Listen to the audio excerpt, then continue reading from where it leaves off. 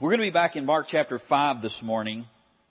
And Mark is the immediate gospel, moves along very quickly.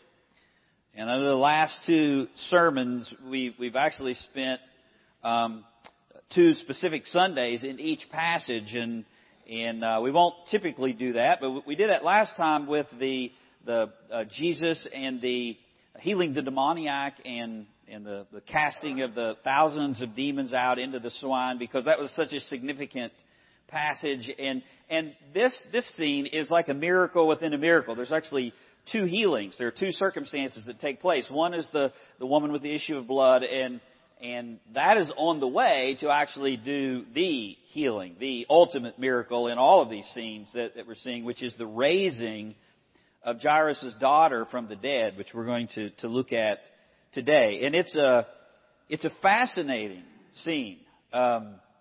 It's a scene where Jesus attends a funeral and puts an end to it.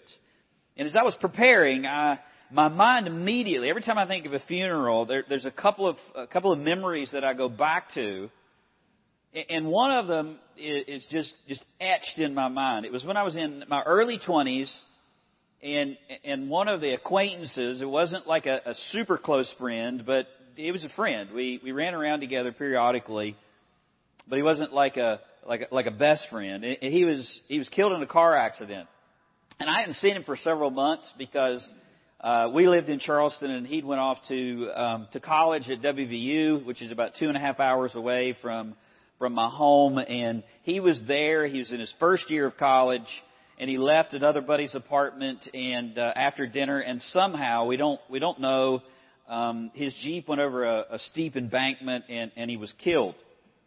And just a few months before that, he was sitting on my front porch, and we were talking about college and life and him going there. And so the news to hear this friend of mine was dead was very shocking. And when the funeral took place, it was local.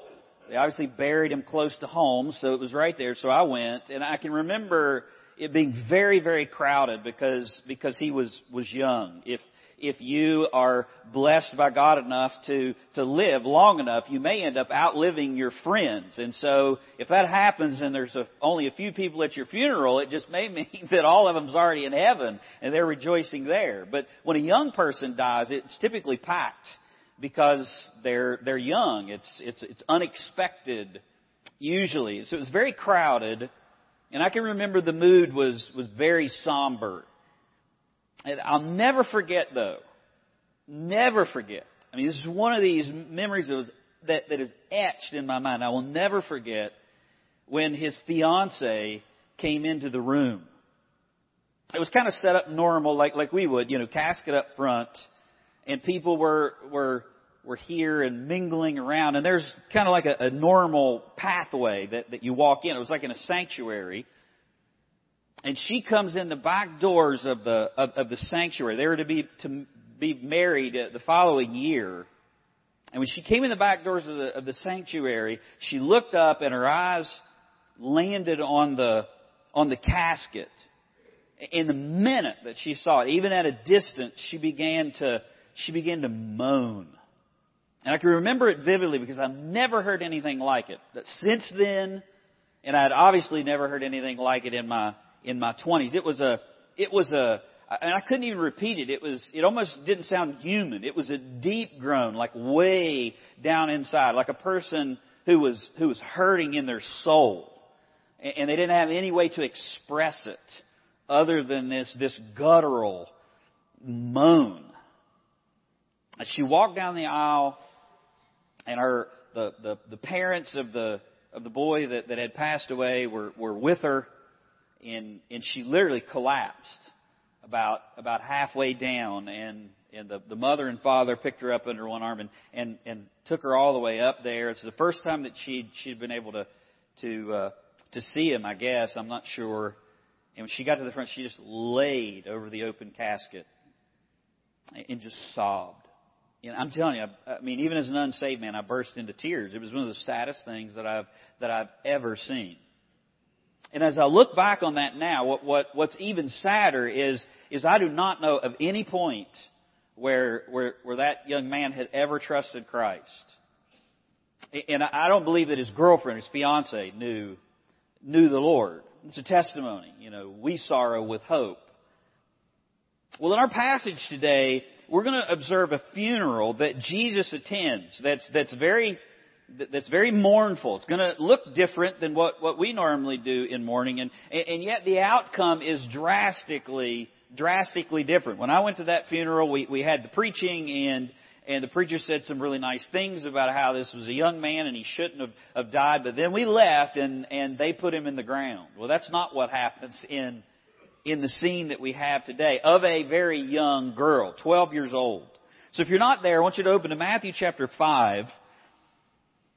And we're going to be looking at verses 35 through 43, the end of the chapter, where Jesus is declared, His power is put on display. He's Lord over death.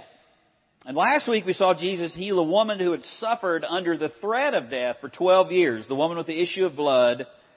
And now, in this passage, He heals a girl of 12 years old who actually experienced death.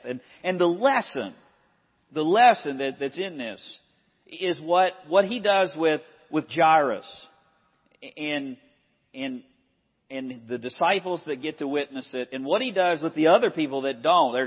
He calls Jairus to steady his faith. He makes a contribution to help him. And if you'll do that, you'll get to see what God is able to do. And that's a privilege. It's a privilege to witness what God does. That's the lesson for us. God calls us to steady our faith.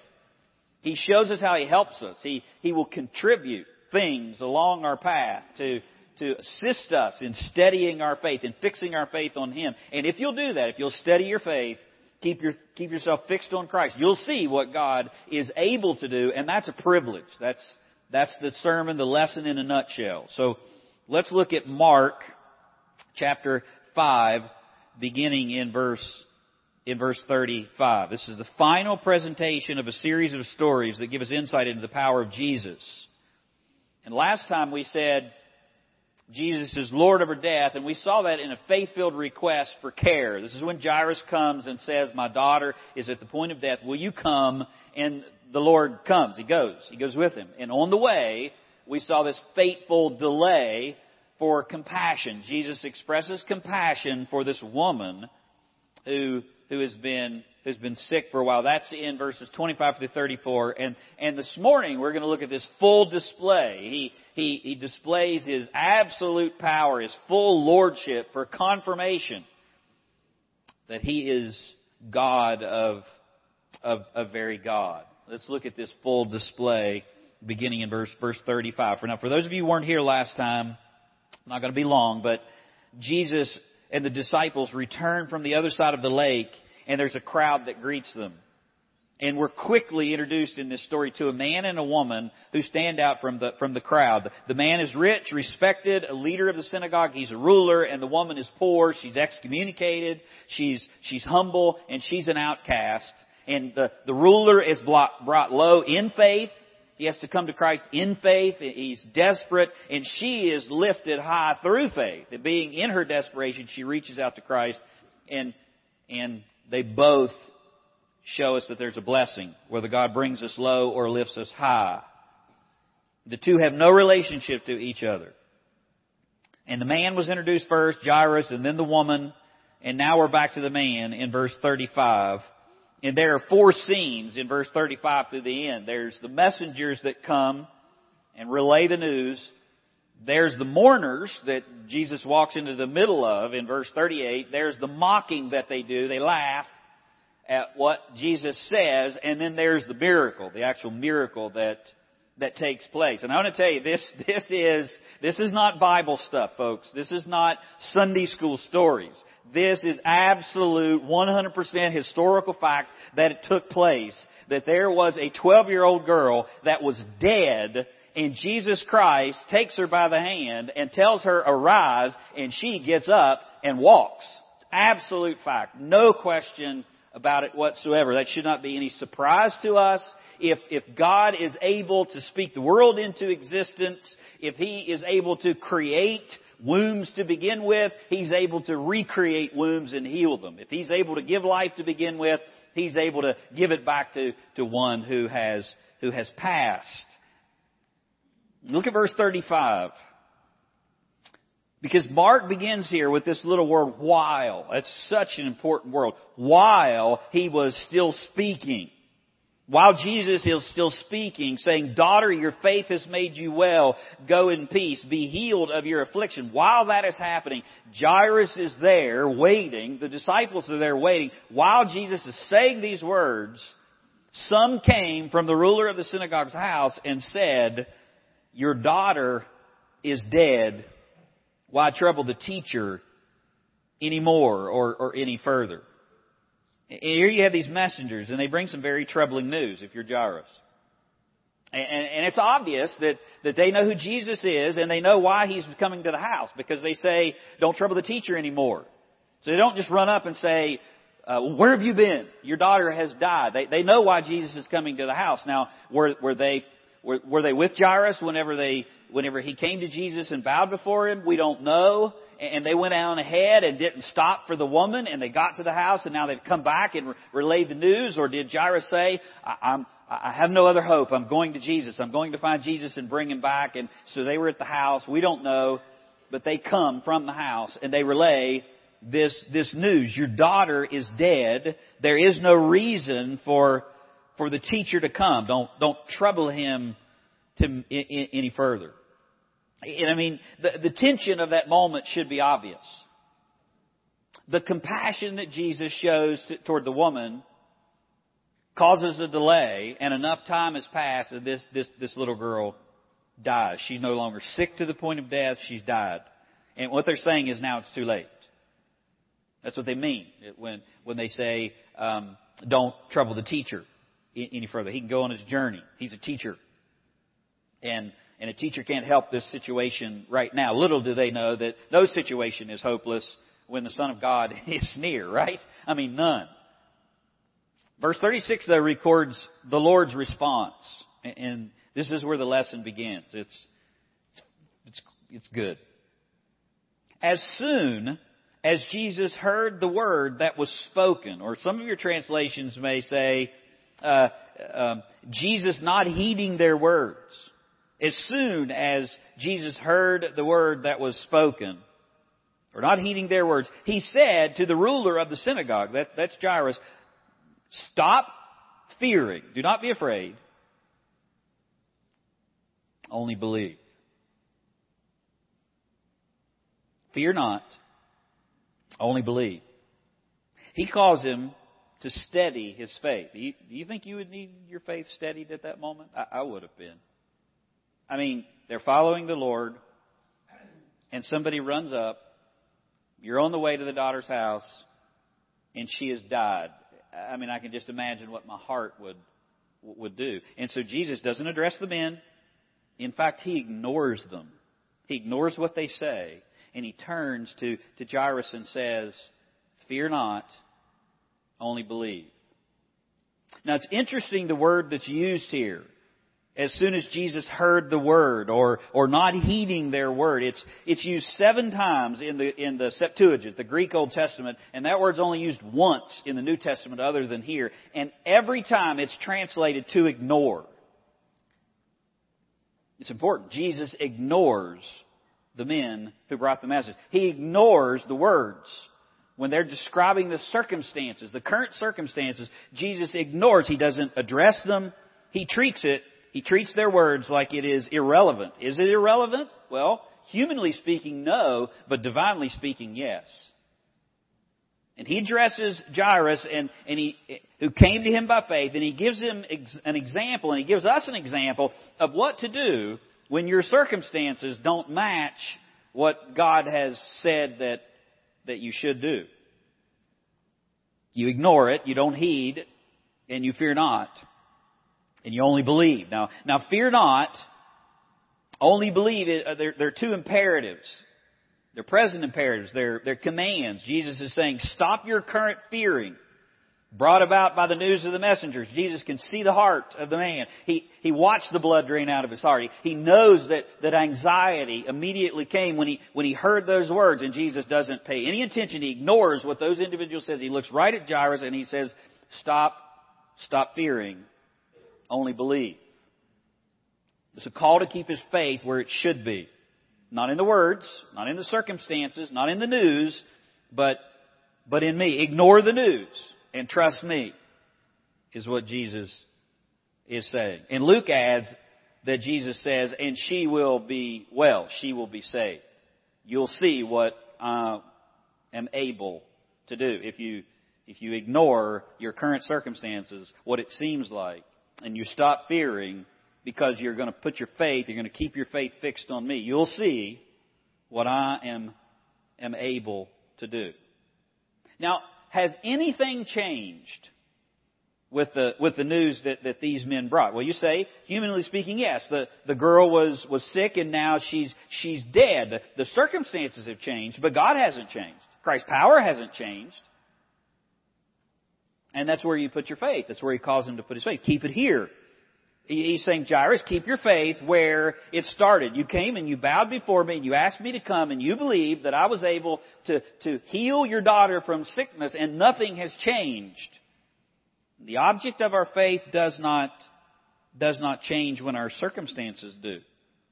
They can get better or they can get worse. And yet God never changes. Neither do His promises or His power. Now there's two sides to that coin, isn't there?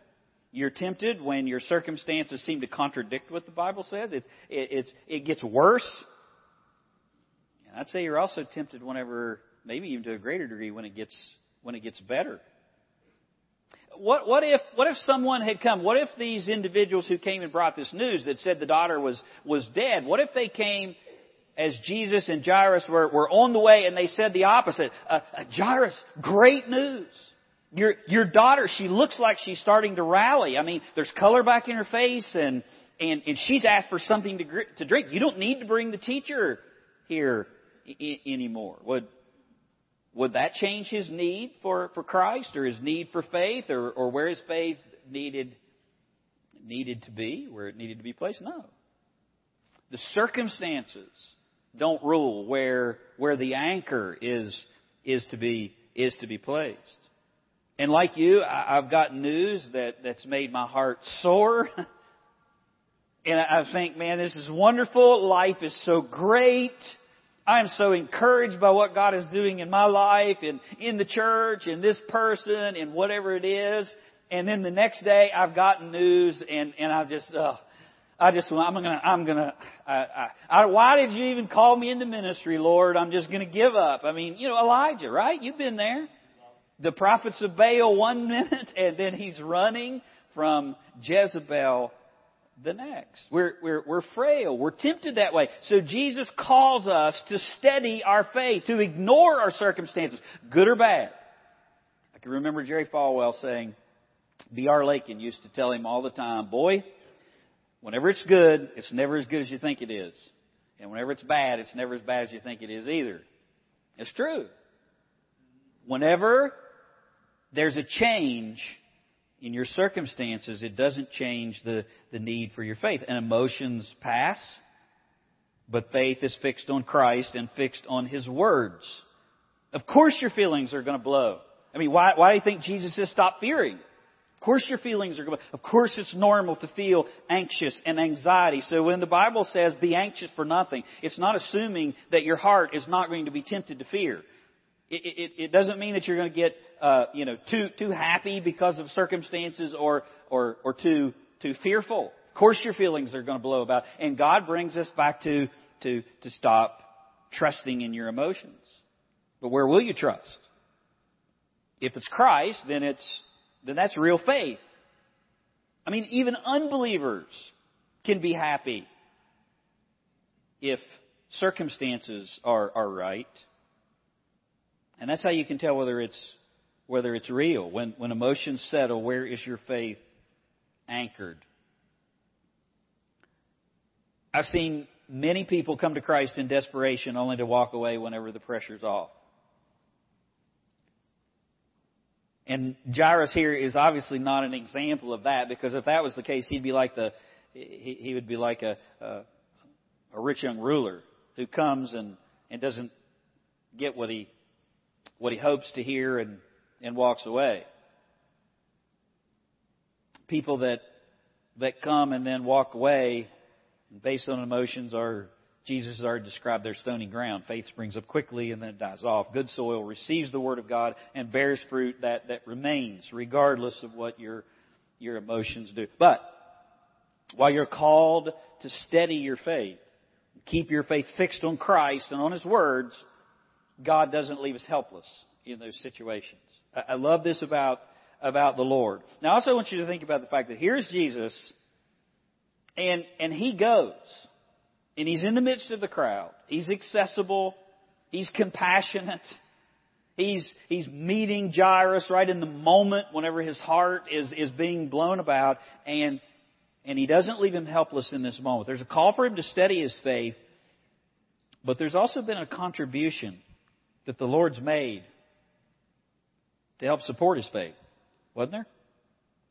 And think about the words of Jesus. They're in response to these words of these men. Your daughter is dead. Why trouble the teacher any further?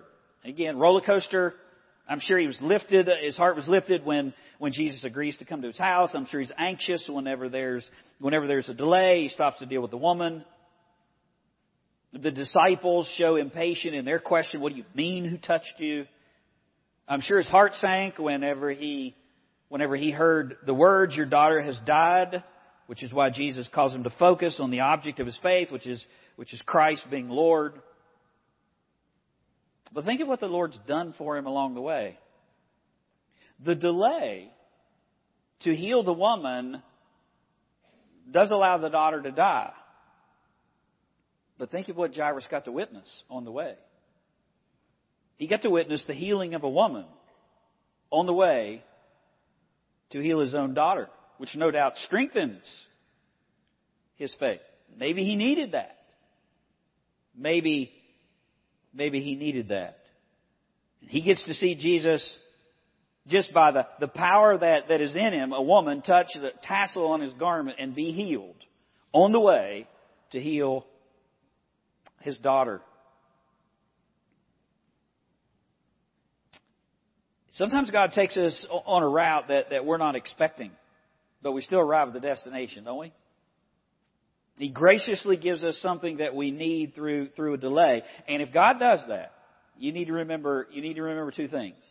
He's doing it for something even better than whatever your plan was. And if the Lord asks more of your faith, He grants more grace for you to exercise it. We were talking, I think it was last Wednesday night, we were looking in the Psalms, and we were just talking about the fact that aren't you glad whenever you start on your Christian journey, wherever that is, whatever God calls you to do, you don't know everything up front. I mean, if I knew what it was like to go through all the things that God was going to call me to do and go through as a believer, I may have said, I don't know about this deal. But He doesn't do that. He gives, as He calls you to exercise more faith, He grants more grace for you to exercise it on the way. And the delay, yes, puts Jairus in a position to exercise more faith, but the Lord also grants him more grace along the way in order for him to exercise it. And with that, they're off to the house. Look at verse 37. Now you're coming up on the mourners. He permitted no one to follow him except Peter, James, and John, the brother of James. Then he came to the house of the ruler of the synagogue, and he saw a tumult, a chaotic scene. And those who wept and wailed loudly. Now, there's this large crowd following him. And it specifically says here, this is the first time that Peter, James, and John are singled out. In fact, there's an article there, the Peter, James, and John, which tells us they're like the three. The first time they're grouped like this. He doesn't allow the crowd to come, and He doesn't allow even all the disciples to come. It's only Peter, James, and John. And so, obvious question is, why did He do that? And I think one is practical. Not everyone could enter into the house or the little room that the girl was in. You can't take this big crowd in there. You can't take all 12 of the disciples into, this is not like walking into a room like this. This is a little room. And I also think it's purposeful. These are the three men that are going to be His selected conduit. These are the three men that are going to observe, going to hear what Jesus says, going to observe what Jesus does, and then they're going to go relay that to others. And Jesus could only give Himself intimately to a few people. Think about it. He had 12. One of them was of the devil. So He has 11 faithful disciples, and 3 are the ones that are in the inner circle. And it's important for leaders to understand that. You can't be all things to all people. And it's also important for people to remember that. Did you think about what was going on in the heart of the other disciples when He says, "You guys stay there. Peter, James, and John, you come on with me." These are the guys later. One of them has their mother come to the Lord and says, can one of my boys sit on your right hand and one on the left? They're arguing who's going to be greatest in the kingdom. And 3 of them get to be pulled aside and go into this special place with the Lord. You think that there's some sanctification going on in their own hearts? You better believe there is. And if God exalts somebody over you, it may be because God wants to put His finger on how you're responding, your own pride and your own arrogance. You may think you're a whole lot more important than you really are. And Peter, James, and John are the ones that get to experience this, and then they're going to relay it back. And Peter, James, and John see this first resurrection because it foreshadows Christ's own resurrection, and they're going to be the first 3 that will proclaim it to the brethren in Jerusalem. Peter is the one that preaches at Pentecost. Peter and John are the ones that are teaching up front. And James is the one martyred by Herod in Acts chapter 12, verse 2, in the persecution of Jerusalem. So these 3 end up doing exactly what Jesus intends them to do. I would also note these are the same 3 that see the transfiguration. Look at verse 38. They get to be part of it. Then He came to the house, to the ruler of the synagogue, and he sees this funeral already underway. And the first part is going on. This confirms the report of the messengers. And no doubt Jairus at this moment is repeating the words to himself that the Lord said, "Fear not, only believe. Fear not, only believe." Can you imagine his heart when he walks up and he sees the mourner and the large... he's saying to himself, I'm saying to myself, "Fear not, only believe. Fear not, only..." I'm just steady your faith, steady your faith. Remember what He did with the girl. I believe, help my unbelief. And he walks up on the funeral. And now funerals in this day are very different from funerals in our day. It's almost exactly the opposite. There were 3 parts to a Jewish funeral. And the first came as you expressed your grief very loudly. And it required you to tear your clothes at the funeral. Now, when we go to a funeral, what do? We get dressed up. We find our best suit or our best dress. We want to show respect for the people that are there. So we put on nice clothes and we go to Witten's or Do Good or wherever it is. You did the opposite in that day. You looked for something that you didn't care if it was going to rip, because you tore it whenever you got there. You wore something you didn't mind tearing up. And like everything that the Jews did, the law keepers came up with rules. The scribes made 39 regulations on how to tear your clothing at a funeral. Tearing was to be done standing up. And if you're related to the dead person, you had to tear your garment directly over your heart. If you were not related to the person, you could tear your garment, somewhere else, maybe near your heart.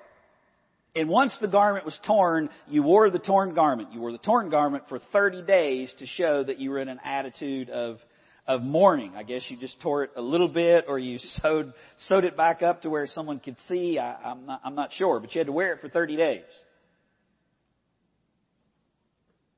That was the first stage. The second stage is paid mourners were brought in. Think of it like what we do when we hire a funeral company to handle it. We hire them to do certain things. Well, you hired mourners to do certain things in those days, and typically they were women, and they would form a circle around whoever the leader of the funeral party was, and they would dance.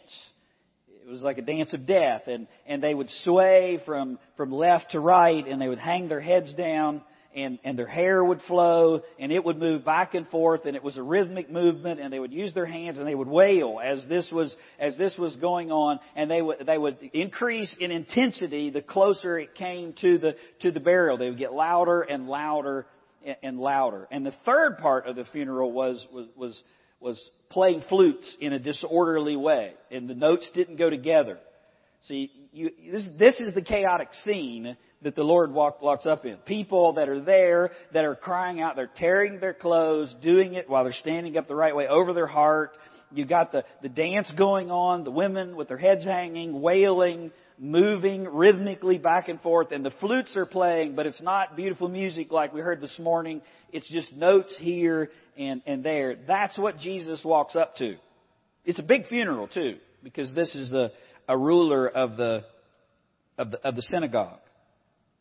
In verse 39, and he came in, and he said to them, "Why make this commotion and weep? This child is not dead, but sleeping." Luke says, he says, "Stop weeping." Matthew says, he tells them, "Get out." And the funeral's over, folks. The Lord's here. Now, can you imagine sitting in Witten Chapel with the organ playing softly, somber, with the casket and the body there, because that's how we do it, and Jesus comes in and says, "What's with all the funeral music? Why are you so somber? Stop weeping. Get out of here." That person laying there is not dead. They're only asleep. Now, if you didn't know that was Christ, or you didn't believe that was Christ, you would probably do the same thing that they did, which is, look at verse 40, they ridiculed him. They're like, "Security, could you get this guy out of here?" When he had pulled them all outside, he throws them out of the house after making the statement, "The child is not dead, but sleeping."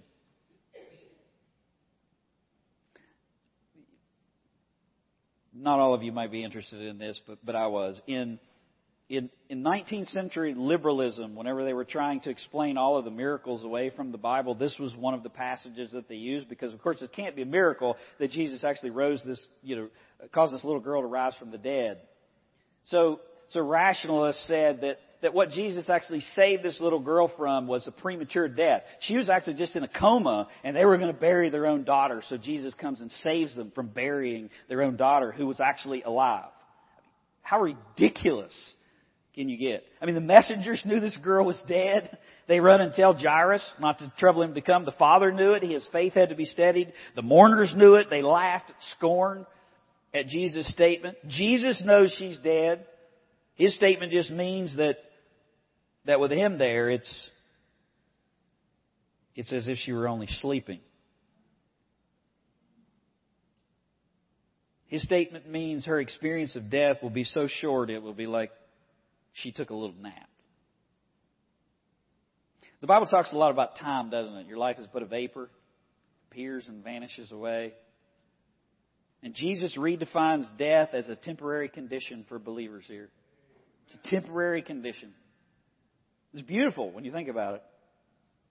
It's such a perfect metaphor. Death for us is like our body's only taking a little nap. Now, absent from the body, present with the Lord, but those bodies are just going to take a little nap until the resurrection. It's going to be just like a blip on a screen.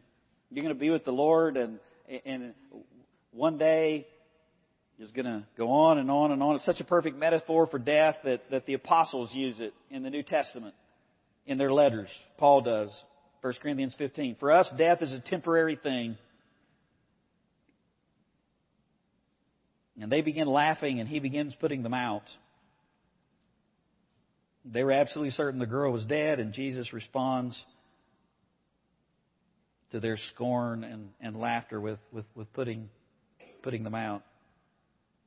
And I can promise you one thing, that their laughter stopped whenever he put them outside and whenever they saw the little girl who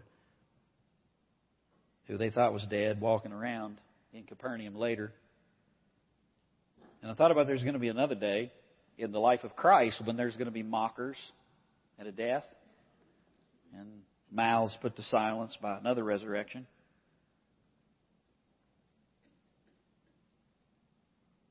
Jesus comes in verse 40.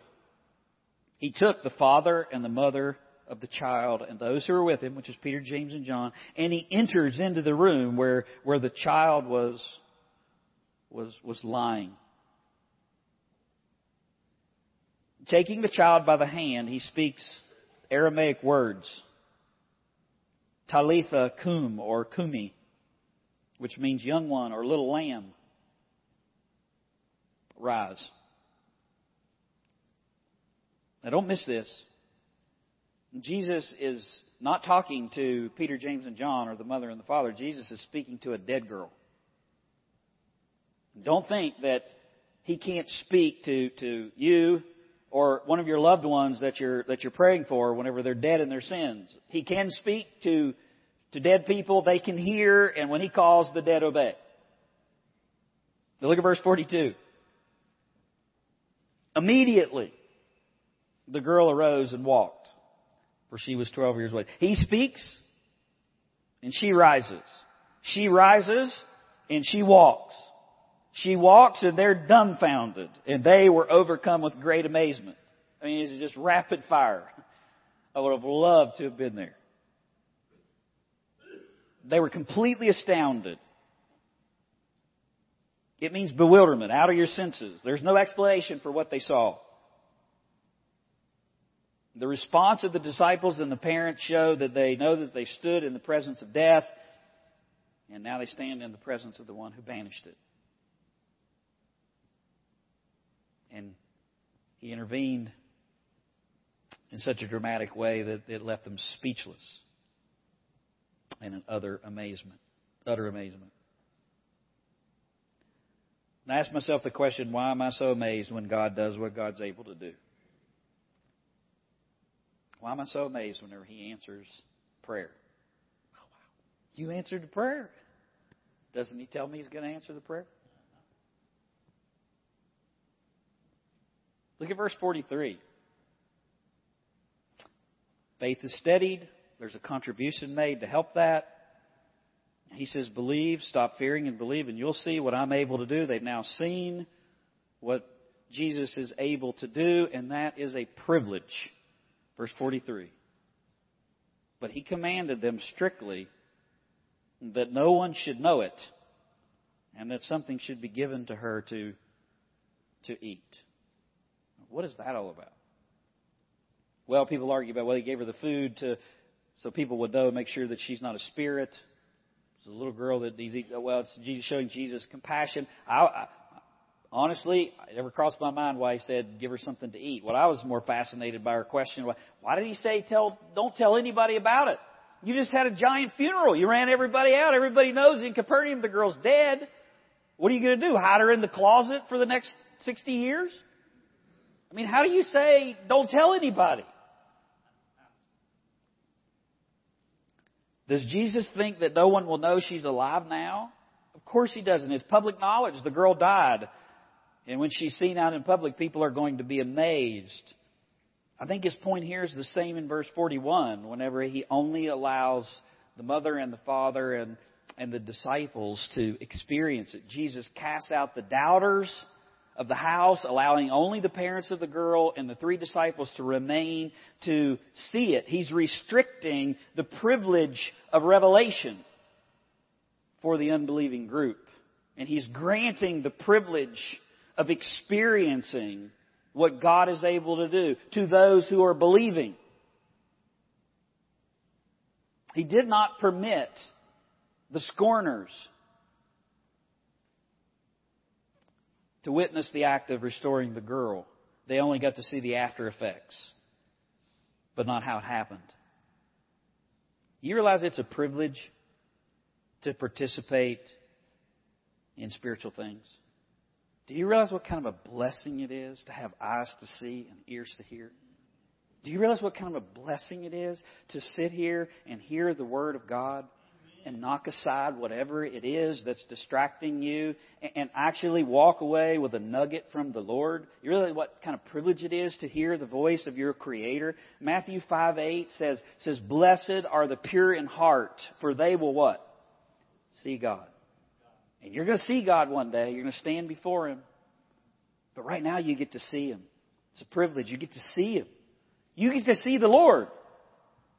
And there are people every single day, every moment of every day, even right now, the heavens are declaring the glory of God. It's daylight here, it's night somewhere.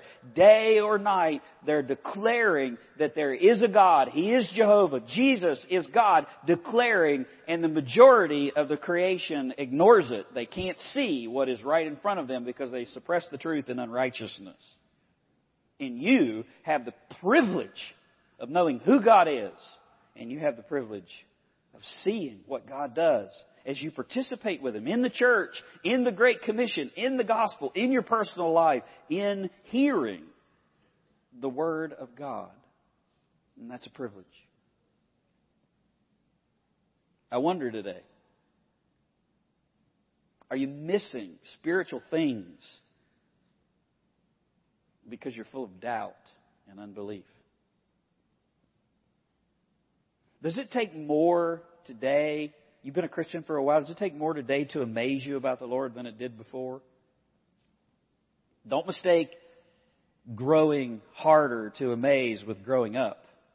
Oh, I'm not a child anymore. I've taught Sunday school. I've read the Bible through every year. You remember that Jesus says it's childlike faith that enters the kingdom of heaven. That's not childish faith. That's childlike faith. That's faith that takes God at His word without question. Skepticism and cynicism come from cold hearts that lack humility. When was the last time you saw, spiritual eyes, the Lord's hand at work in your life or around you? Could it be happening? And you're just not getting the privilege to recognize it? Could God be at work at Timberlake Baptist Church and you're oblivious to it? Because of an unbelieving heart? Do you need to say, Lord, I believe, help my unbelief? Boy, I do all the time. And you know what helps me? To be in the Word, to pursue Christ in the Word on Sunday and every day, and let the Lord call me to Brian, stop fearing, only believe. And for the Lord to contribute to things along the way to strengthen my faith and to remind me, if you'll keep your faith fixed on me and on my word, you'll see what I'm able to do, and remind me that that's a privilege. That's what He's done for me this week in this passage. When you put all these stories together, there's a theme about faith. The Lord has declared He is the Lord by His power and the storm, the demons and disease and death. But the disciples are criticized for their lack of faith. The demoniac shows faith by coming to Jesus, and the woman is commended for having it, and Jairus is urged to keep it in the right place. And every scene, it always points to the one we're called to place our faith in, Jesus, who is Lord. Is He Lord? Yeah. He is Lord. Is He yours? Yeah, He is. Is He your Savior? You'll bow before Him as Lord one day. But will you bow before Him acknowledging that He is God, or will you bow before Him acknowledging He is God because you did it right now? He's also your Savior. That's what He freely offers to all who will repent and believe.